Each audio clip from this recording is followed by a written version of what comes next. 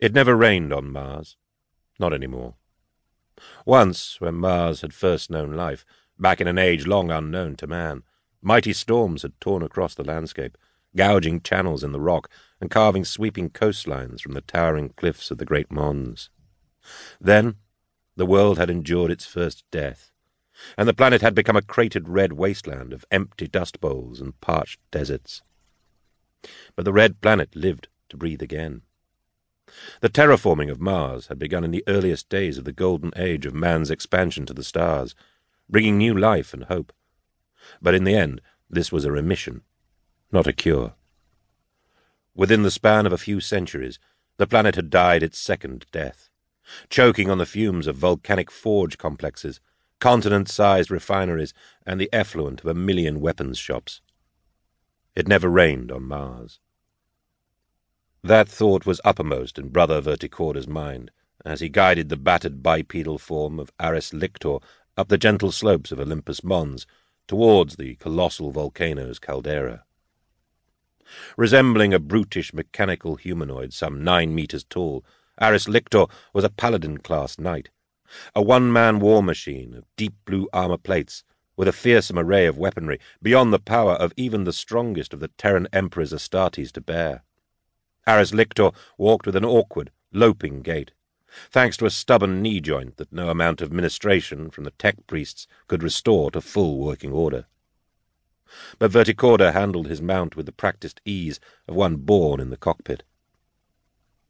It never rained on Mars. Except it was raining now.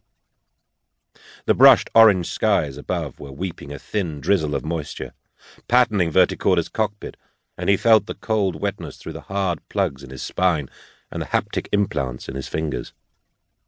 He realized that he, too, was weeping, for he had never expected to witness such a sight, the heavens opening and precipitation falling to the surface of the red planet.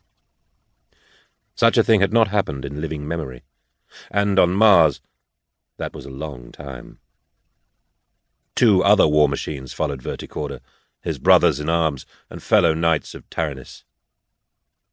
He could hear their chatter over the manifold, the synaptic congress that linked their minds, but had not the words to convey his own sense of wonder at the sight that greeted them on this day of days.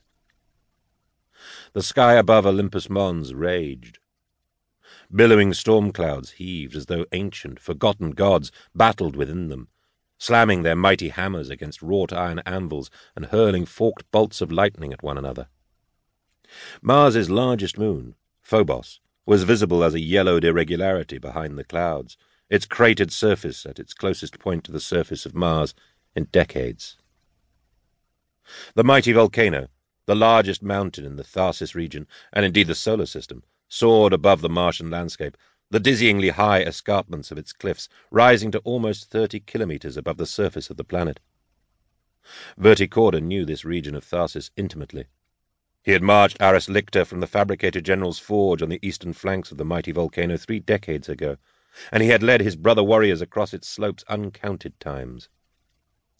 More lightning flashed, and the thousands gathering at the base of the volcano gazed fearfully into the building tempest from the towering habstacks and ironclad bulwarks of Kelbal Hal's domain. Abused skies cracked and roared, distorting under the overpressure of something unimaginably vast, and the atmospherics lit up the sky as far as any eye, fleshy or augmetic, could see. Crowds, in their thousands, in their tens of thousands, were following the knights up the slopes of Olympus Mons, but they had not the speed or maneuverability of the war machines. This wonder was for the knights of Taranis, and for them alone. A shape moved in the clouds, and Verticorda halted his mount at the sheer edge of the caldera's escarpment with a release of pressure on his right hand.